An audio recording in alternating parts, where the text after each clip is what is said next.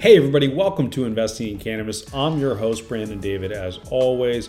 Great show this week. We have AC Braddock of Eden Labs, which is the original extract manufacturing company. They're over 25 years old, really a real OG in this industry. AC's been a part of it since 2009, so she's seen this crazy rise as well. We talk about how 80% of her business last year was hemp. It's been a crazy transition as the Farm Bill opened everything up.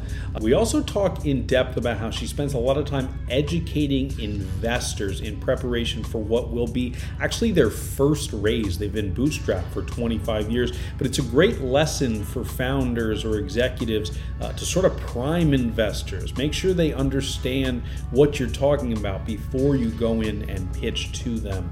It's a great episode with one of the top executives in the industry, guys. I learned a ton. You're going to learn a ton. Tune in, listen up, get acquainted.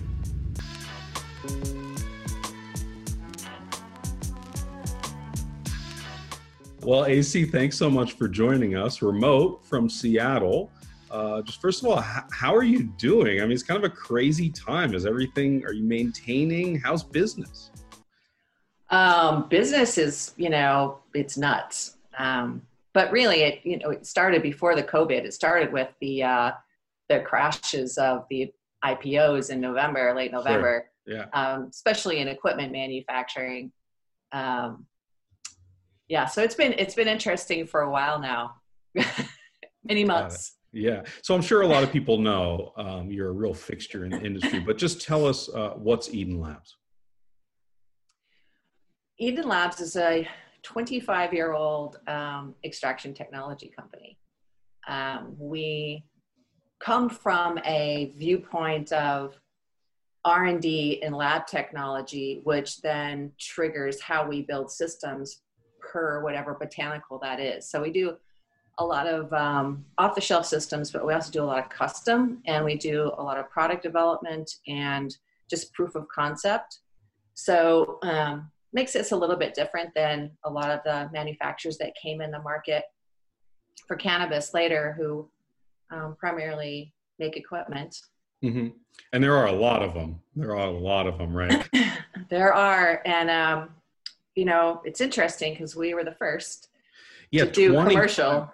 25 years ago. I mean, that must have been not cannabis at that point. You were extracting something else. Right? Oh no, he was. No? I mean, I wasn't involved then. I didn't become CEO until like 2009. But Fritz Chess, the founder of the company, that he was doing cannabis. He was doing kava kava. I think he was the first person to extract kava kava with CO2, which is primarily how it gets done. But interesting. Yeah. And it was CO2 originally, or it was all ethanol and everything else too? I mean, where did this start, I guess, is the question. It started with ethanol. And it started with, he was doing extractions primarily for himself. And also because he was a science writer, and he had written the story on shaman pharmaceuticals who would go to indigenous places, and they would find shaman. If they had found one shaman in one place and another shaman in another place that had no connection with each other, and they were using the same botanical, wow, then they would bring that back and study it. So he's like, wow, that's so amazing. So he started doing all these extractions, and a friend of his said, dude, if you can build more of these little things, I can sell them. Fritz was like, really? So they put, I think it was a little ethanol system in High Times in like 1994, 1995. Oh, wow. And then from there, he did ethanol for many years. And then he got to a point where he was trying to extract things that are harder, because cannabis and some other things are they extract easily. Mm-hmm. So he needed something a little stronger. So then he developed his own CO2 system. I think that was about 1996 or 1997. And primarily because the ones that were out there were really expensive. They were generally huge. They had all kinds of bells and whistles on them. And he just wanted something that would work, like a little workhorse system. And so he brought CO2 to to people who could have never afforded it otherwise. Got it. Democratization of concentrates, something like that. Yeah. So you said you started in 2009. Mm-hmm. Why did they bring you on? I mean, what were you doing, and kind of why did you join this? I mean, you could have done a lot of things, I'm sure. And 2009 is like 100 years ago in weed years. Yes, it is. Yeah. Feels like it too. Yeah. Actually, I've known Franz since about 1999, and had been watching what he has been doing with all kinds of different botanicals, and going up with a couple of friends of ours to Vancouver. Fritz still lived in Columbus, Ohio, where he's from. And I was in real estate, and I was very successful, and I loved it. And I was working on a Built Green project, so it was sustainable, and it was fantastic. You were a developer or a broker? Yeah. I primarily worked with developers and in sales and marketing. Got it. Very cool. Yeah, my family's been in real estate development for 40 years, something like that. There are a lot of people in cannabis who came out of real estate. There sure are, yeah. A lot. Yeah. But he wanted me to come run the company in about 2004. And I was like, no. Because I had this project I loved that any real estate agent in the Seattle area would have given their right arm for. Mm-hmm. So then the crash came in 2008. I'm like, all right, I'm done. I do not want to become a foreclosure specialist. That sounds horrible. I'd rather help build something that could actually turn into a nationally legal. You mean you didn't like taking away people's homes? You didn't like that? Oh no, I just futures. I could not go down that path. Fair enough. I watched too many first-time buyers and how it changed their entire aura and feeling about life itself. Having that stability and being able to reach that goal was phenomenal. And to watch the demise of it, no. Sucks. Yeah. So you say, hey, let me try this crazy weed thing. Like, were you a consumer at the time, or why weed? Why weed? Oh, I've been a consumer since I was a teenager. Yeah. And plus, I lived in the Pacific Northwest, which this area, the Seattle area, I don't know if you know this little factoid, but they just did a study on waste from different places in the world where they were measuring cannabinoids. And the greater Seattle area has more cannabinoids than anywhere else on the planet. Wow. So I grew up in a very pot-friendly way. Your parents, were your parents into it too, or no? Oh no, my parents are very straight. Got it. Okay. They came to a little later, but they never, my dad knew pretty early, as he said, well, I saw your friends in the backyard. What are you doing up there? He's like, were you rolling your own? I'm like, what do you mean? Whatever do you mean, Daddy? So they knew. They knew. They knew, and they didn't care. I mean, they're just like, yeah, she's got good grades and she's fine, and so she's. Well, that's what matters. That's what matters. Yeah. Got it. Okay, so you get it in 2009, and what is the state of the extraction industry at that point? I mean, how many available products were there even? Very few. Yeah. There were no other CO2 systems that were focusing on cannabis. I mean, up until just a couple of years ago, a lot of companies wouldn't even deal with anybody who's an ancillary company that had any association with cannabis at all. And we did lose a couple of projects and doing other botanicals because they looked us up. They're like, oh, you do pot extraction. But there was of course there was ethanol. There had been ethanol for thousands of years. But we were the only commercial size ethanol for ethanol and CO2. And we also did a co-solvent system that we worked on. Explain that a little bit, what you mean by that. We had a CO2 system that you could put propane in to a small percentage. And then also, today you can still put ethanol as a co-solvent in ours as well. So we did a whole array of different and the benefit products. of having two solvents is what in the process? Well, every solvent, pulls out something a little bit different, in a little bit different way, but generally it's to speed the extraction up when you use a coal solvent. Got it. Okay.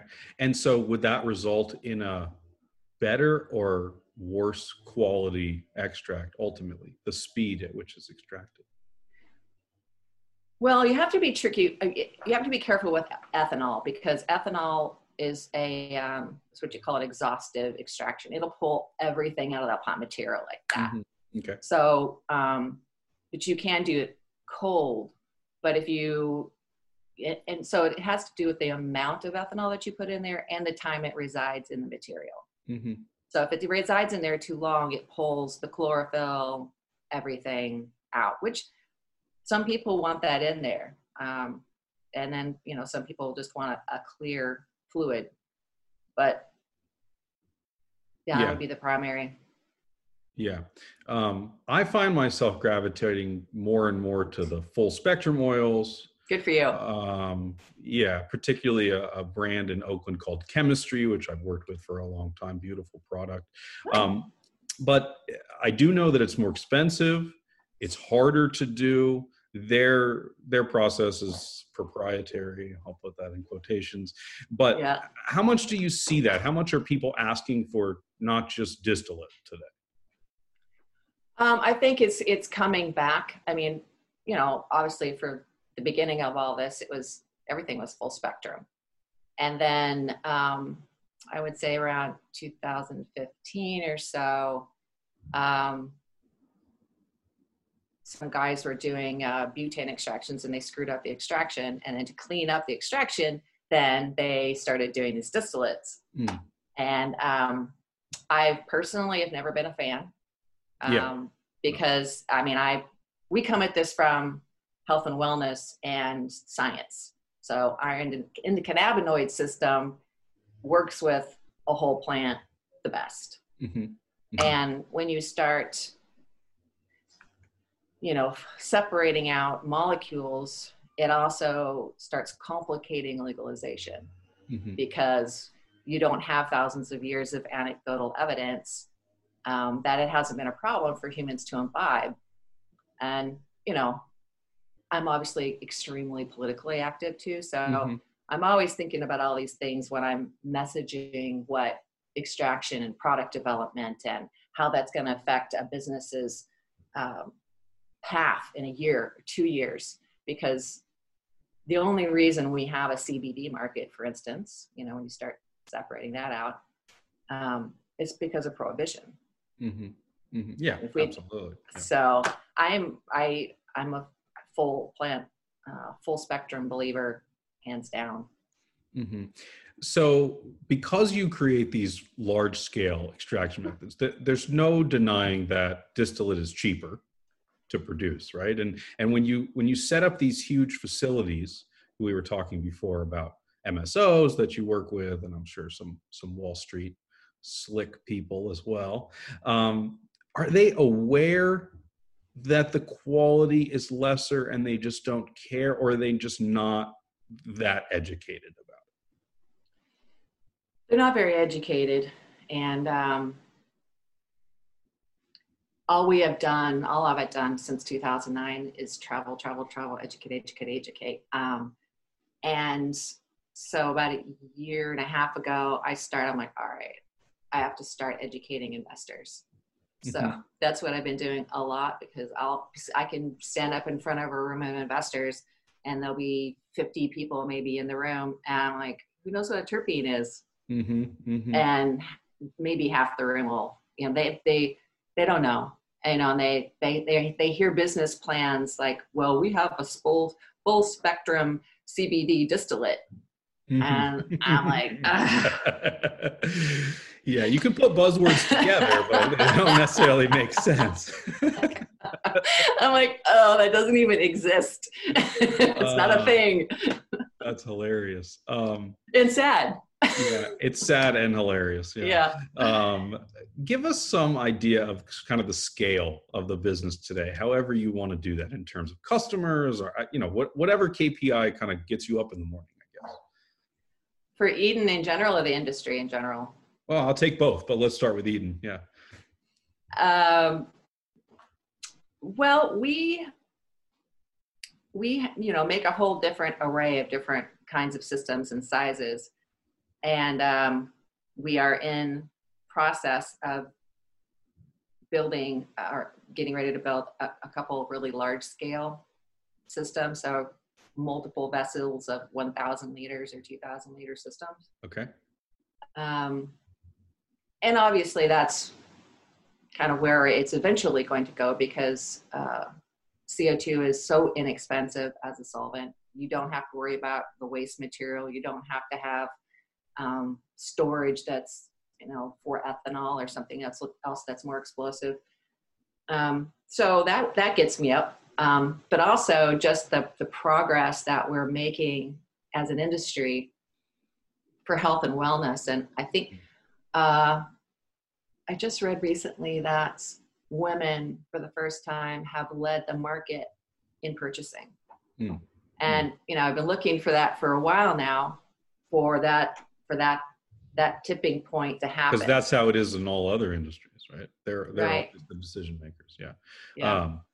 Fascinating. I think one of the best examples of how far we've come is that in the legal states, cannabis has been deemed essential. Yes. That's insane for me. I mean, even like 5 years ago in California, that would have been like unheard of, and it wasn't even a big deal. They're like, oh yeah, it's like the pharmacy. And I was like, whoa, that's cool. Yeah, I know it is. I mean, again, but it's fabulous, but it's also sad because, the industry still can't get banking. They still can't get access to these federal programs because they're federally legal. Yeah. So once again, it's just this really frustrating thing to watch as the industry starts to get to a point where, oh my God, this is going to be it. Everything's going to break open. It's going to be fabulous. And then something happens, like when Jeff Sessions came in, right? That was huge because the industry there was people who had gotten over this stigma to some degree. There was financiers ready to jump in, and then he came in, and it's like, there's always something that keeps checking us. Yep. And, not to mention like taxes. And taxes, yes. Well, and here in Washington State, we have the highest taxes on the industry in the country. That's insane. I mean, when I look at, they raised the taxes in California just in January. And any kind of economist that's looking at the industry as a whole across the country, there's no recommendation which makes sense to raise taxes here, right? And so then it begs the question, at least for me, this little spidey sense suspicion goes off of like, well, how intentional is this at this point? Like, are they trying to make it hard to be in this industry? Oh yeah, I think they absolutely are. They don't know what to do with it. I mean, pharmaceutical companies, they don't know what to do. They can't touch it. They want to, but they can't. And they've scaled back the FDA. There's just not enough people to manage it. And then of course the IRS has been scaled back too. So it goes back, it's all political. Yeah, of course. It's all political. and moral, I think, still to some degree, right? I mean, I think there's a lot of people that still say, oh, well, it gets you high, it's dirty, whatever. I mean, there must be, because there's still this sort of like, thankfully they're dwindling, but there's still this like very loud minority that's just haters. I mean, there's no other way to really classify it, I feel like. Very, very interesting. Yeah. So I want to talk a little bit about your fundraising history and just kind of like, you've come from 2009. So it's been wild, I'm sure, the ups and downs of all of this. And so I'm going to let you answer however you like to, but like, are you guys still interested in raising money? Is that something you need to do? I'm sure you would have a ton of takers because you must have a lot of really big customers, right? Yes, we have had a lot of interest over the years, but because the equipment is so expensive, the amount of money we would need for somebody to be involved is, right, a lot. So it had to be big money. Yeah. And also it had to be the right people. And we've talked to a couple people in the last couple of years that I liked. We jibed. It was pretty good. But then, well, Jeff Sessions was one of the ones that kind of blew apart that one. But we have bootstrapped for 25 years. Yeah. But at this point, yes, we're looking to do a raise. Interesting. And is there something that you're looking to grow into, or you just don't want to bootstrap anymore, or kind of why that decision? Well, we continue to innovate on the extraction systems, post-processing, and multiple other ways. And it's just really difficult to do all that R&D on a system and then, market it. Because it's, like it just costs a lot of money. Yeah. And it's getting to a point now where there's so much competition that reacting and bringing those products to market faster is more necessary. And, it also helps the industry grow. Oh, that's interesting. I mean, kind of R&D is what you said, I think, which is a great reason to raise money. Yeah. You mentioned CBD a little bit earlier. I'm sure a good portion of your business has turned into hemp and CBD. Did you expect that? Did you see that coming? Yeah, you saw that coming. And what percentage would you estimate it is today versus your THC business? I would say, well, this last year was probably 80%. And that's kind of, but we're seeing more cannabis starting to come back into the mix as well. So it's looking like it's starting to level out, which is interesting. That is interesting. I mean, it's the primary reason is because of the ridiculous arbitrary 0.03 THC in hemp fields and the lack of understanding about, the supply chain. There's no reliable supply chain to get seeds and genetics. And a lot of these farmers who are coming in, it's a Hail Mary for them who are in tobacco or soybeans, and they don't have a full understanding of what cannabis is, pulling it from the ground when it's developed different sets of cannabinoids, and what to look for. I mean, and some of these states are like, all right, well, your fields come in hot and we're going to burn it all. Yeah. So they don't even know about the extraction process at all to be like, well, you could remediate that. No, they just burn the whole field, which is a weird. Very strange. Very, it's very ironic too. I think it's particularly strange for people like us who value cannabis, right? Because the idea of burning something with a lot of THC in it is like blasphemous, right? But when it's just CBD, it's kind of like this like throwaway idea, like, oh, it's just hemp. And I don't fully understand that. I guess that's just a matter of legislation, right? It's like risk and supply and demand and all those good things. So obviously the rise of CBD and hemp is great for your business. You sell equipment. Make a projection here though. Like, do we really have that much demand for hemp extract in the world?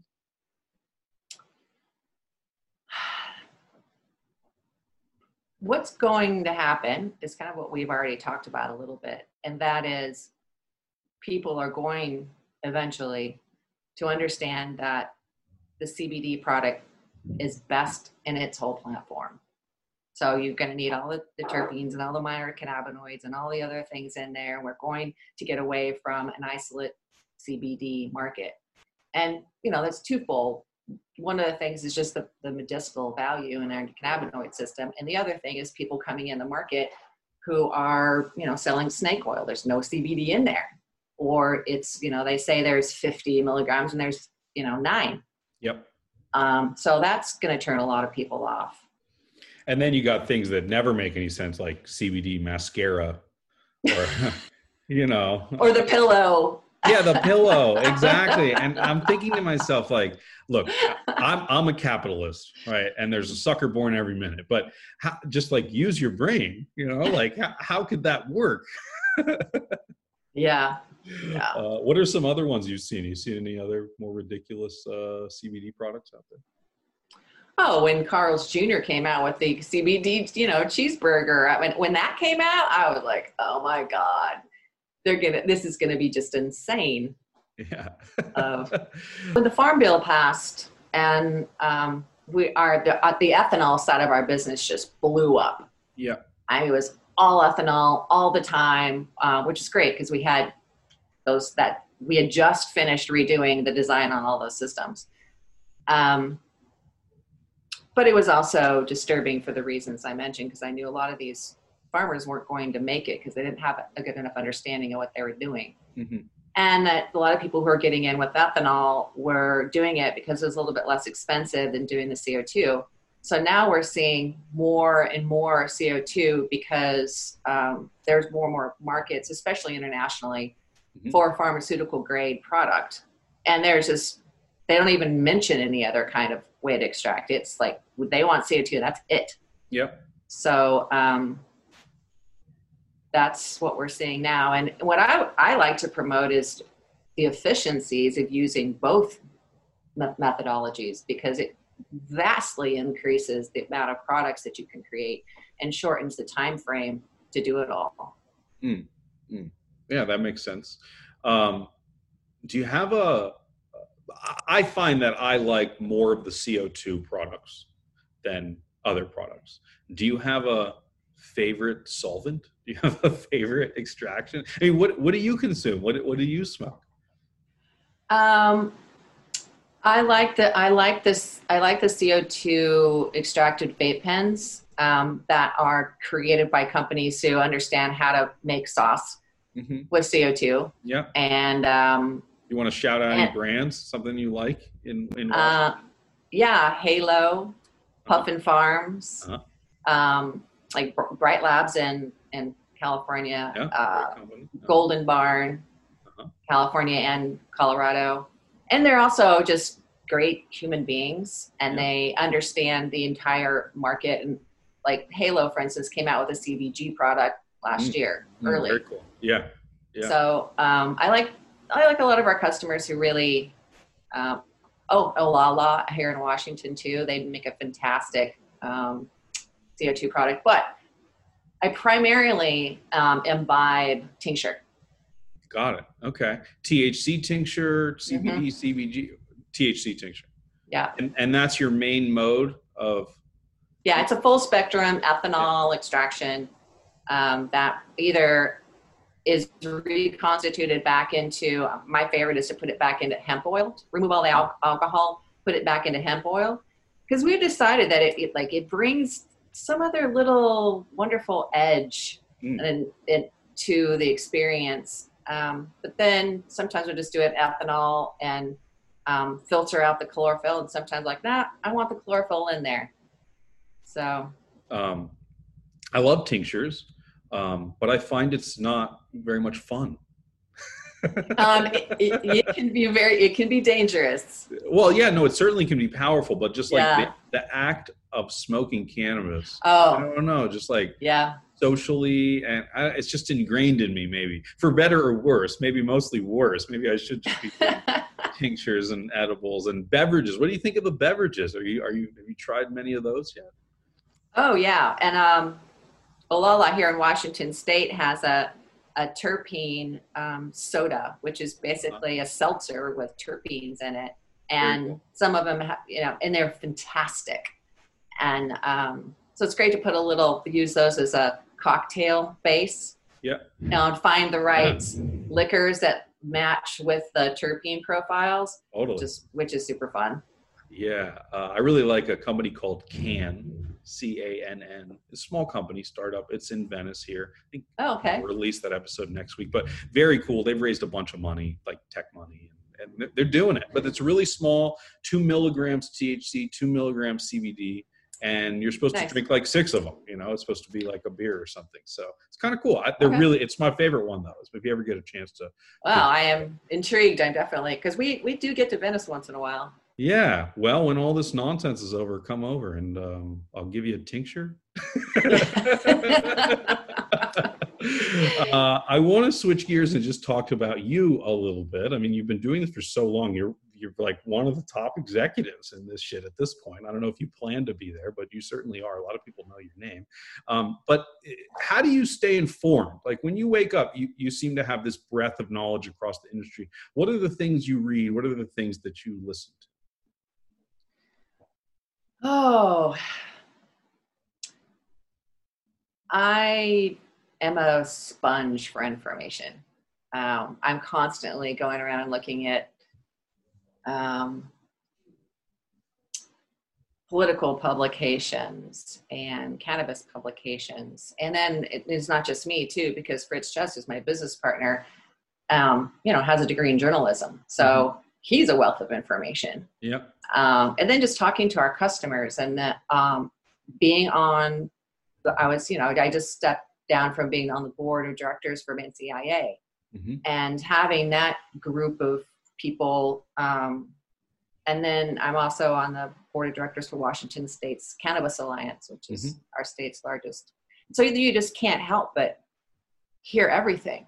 You know, it's like what political problems, what regulatory issues. And actually from being in the extraction end of it, we're kind of ahead of the market all of the time, where, I saw what was going to happen when distillate came in. I saw when they started talking about CBD back in 2012, I realized we're eventually going to figure out that CBD alone isn't the thing. Yeah. And then now it's like GMP, ISO, all the, so it's a different place to be when you're creating a market, actually. I mean, that's what we're doing. We're creating the next market. Well, and obviously you guys are really good at adapting and changing and growing, because the extraction moves fast. Right? I mean, there's new something every day, there's sauce, diamonds, and whatever other words they can come up with. I don't know. Let's see. Favorite book you've ever given anyone? Doesn't have to be cannabis related. One of the things that really drove me down this path to get into plants and herbs as health and wellness and nutrition was Dr. Andrew Weil's book, The Natural Mind. Okay. Yeah. I haven't read it. It's interesting. And you can see how it could be a platform for somebody like myself to have gotten into this and to get in it to the way that I did from a medical direction. I love Malcolm Gladwell, particularly his book, Blink. Okay. Yeah. I think it's been extremely helpful for me as a business person. In trusting your initial instincts instead of having more people throw data at you until the point where you're like, oh, well, maybe, and you start doubting your initial instinct. And most of the time, and after this many years of being in business, that is the biggest regret I have. And that is not having listened to my intuition enough and not having felt, just second guessing myself, because I look back and I was like, I was often right. And I could have pressed harder. Yeah. I could have just gone stuck to your guns. You should have stuck to your guns and did it. Yeah. That's fascinating. I think that's really good advice. Because ultimately, if we don't follow our own truth or our own intuition, what are we? Right? Then we're just kind of like machines or something. I don't know. That's what separates us. And then the other book that I handed out for years to every young woman that I could have listened to me was The Handmaid's Tale. Got it. And then look what happened with that. And then they came out with the whole series. Never read it, never seen it. Was the show as good as the book, or which one do you like more? I actually have not watched the show. Okay. Because I've heard it's really graphic, and the book was pretty disturbing, but it is extremely important because currently what's happening with our elections and our legal process and the Supreme Court wait, we are not that far away, in my opinion. Okay. Well, maybe I'll have to check it out. Yeah. Watch a couple episodes or so. Since you've been in the industry so long, pre-legalization and all, how do you feel about where we are today? I know it's a general question, but when you wake up in the morning and you think, because you're one of the drivers of this industry, like, how do you feel about where we are today?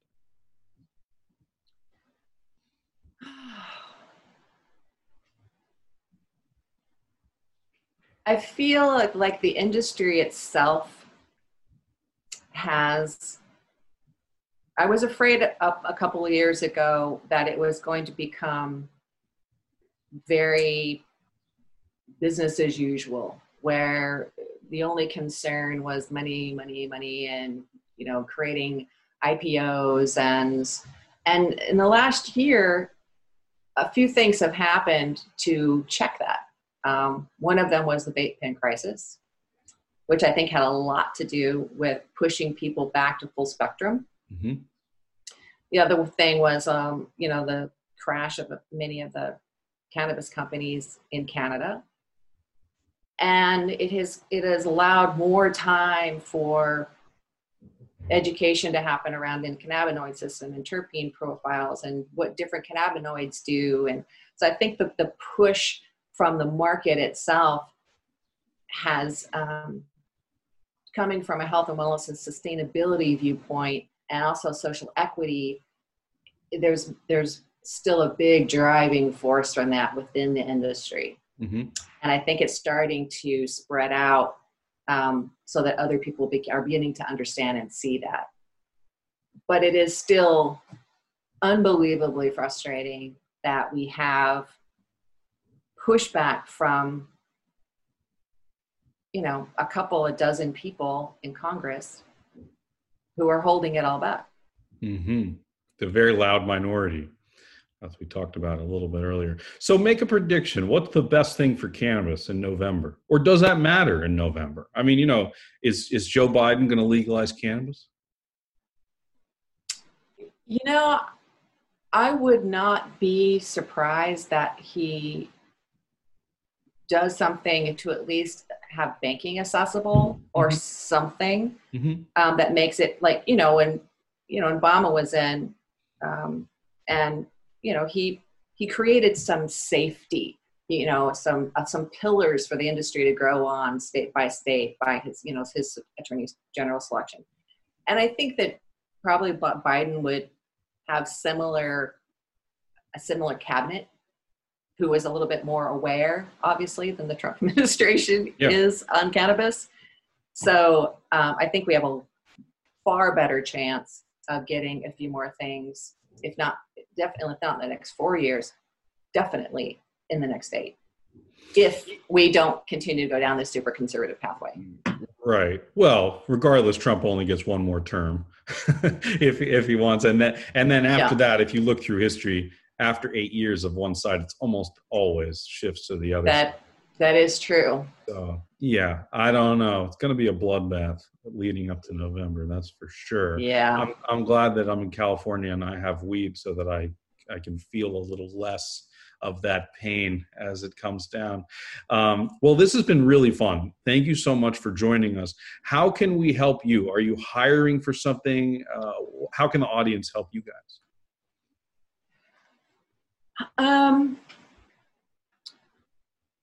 I would love it if everybody would go into their retail stores and ask where the product was grown, what exactly is in the product as far as cannabinoids, terpenes.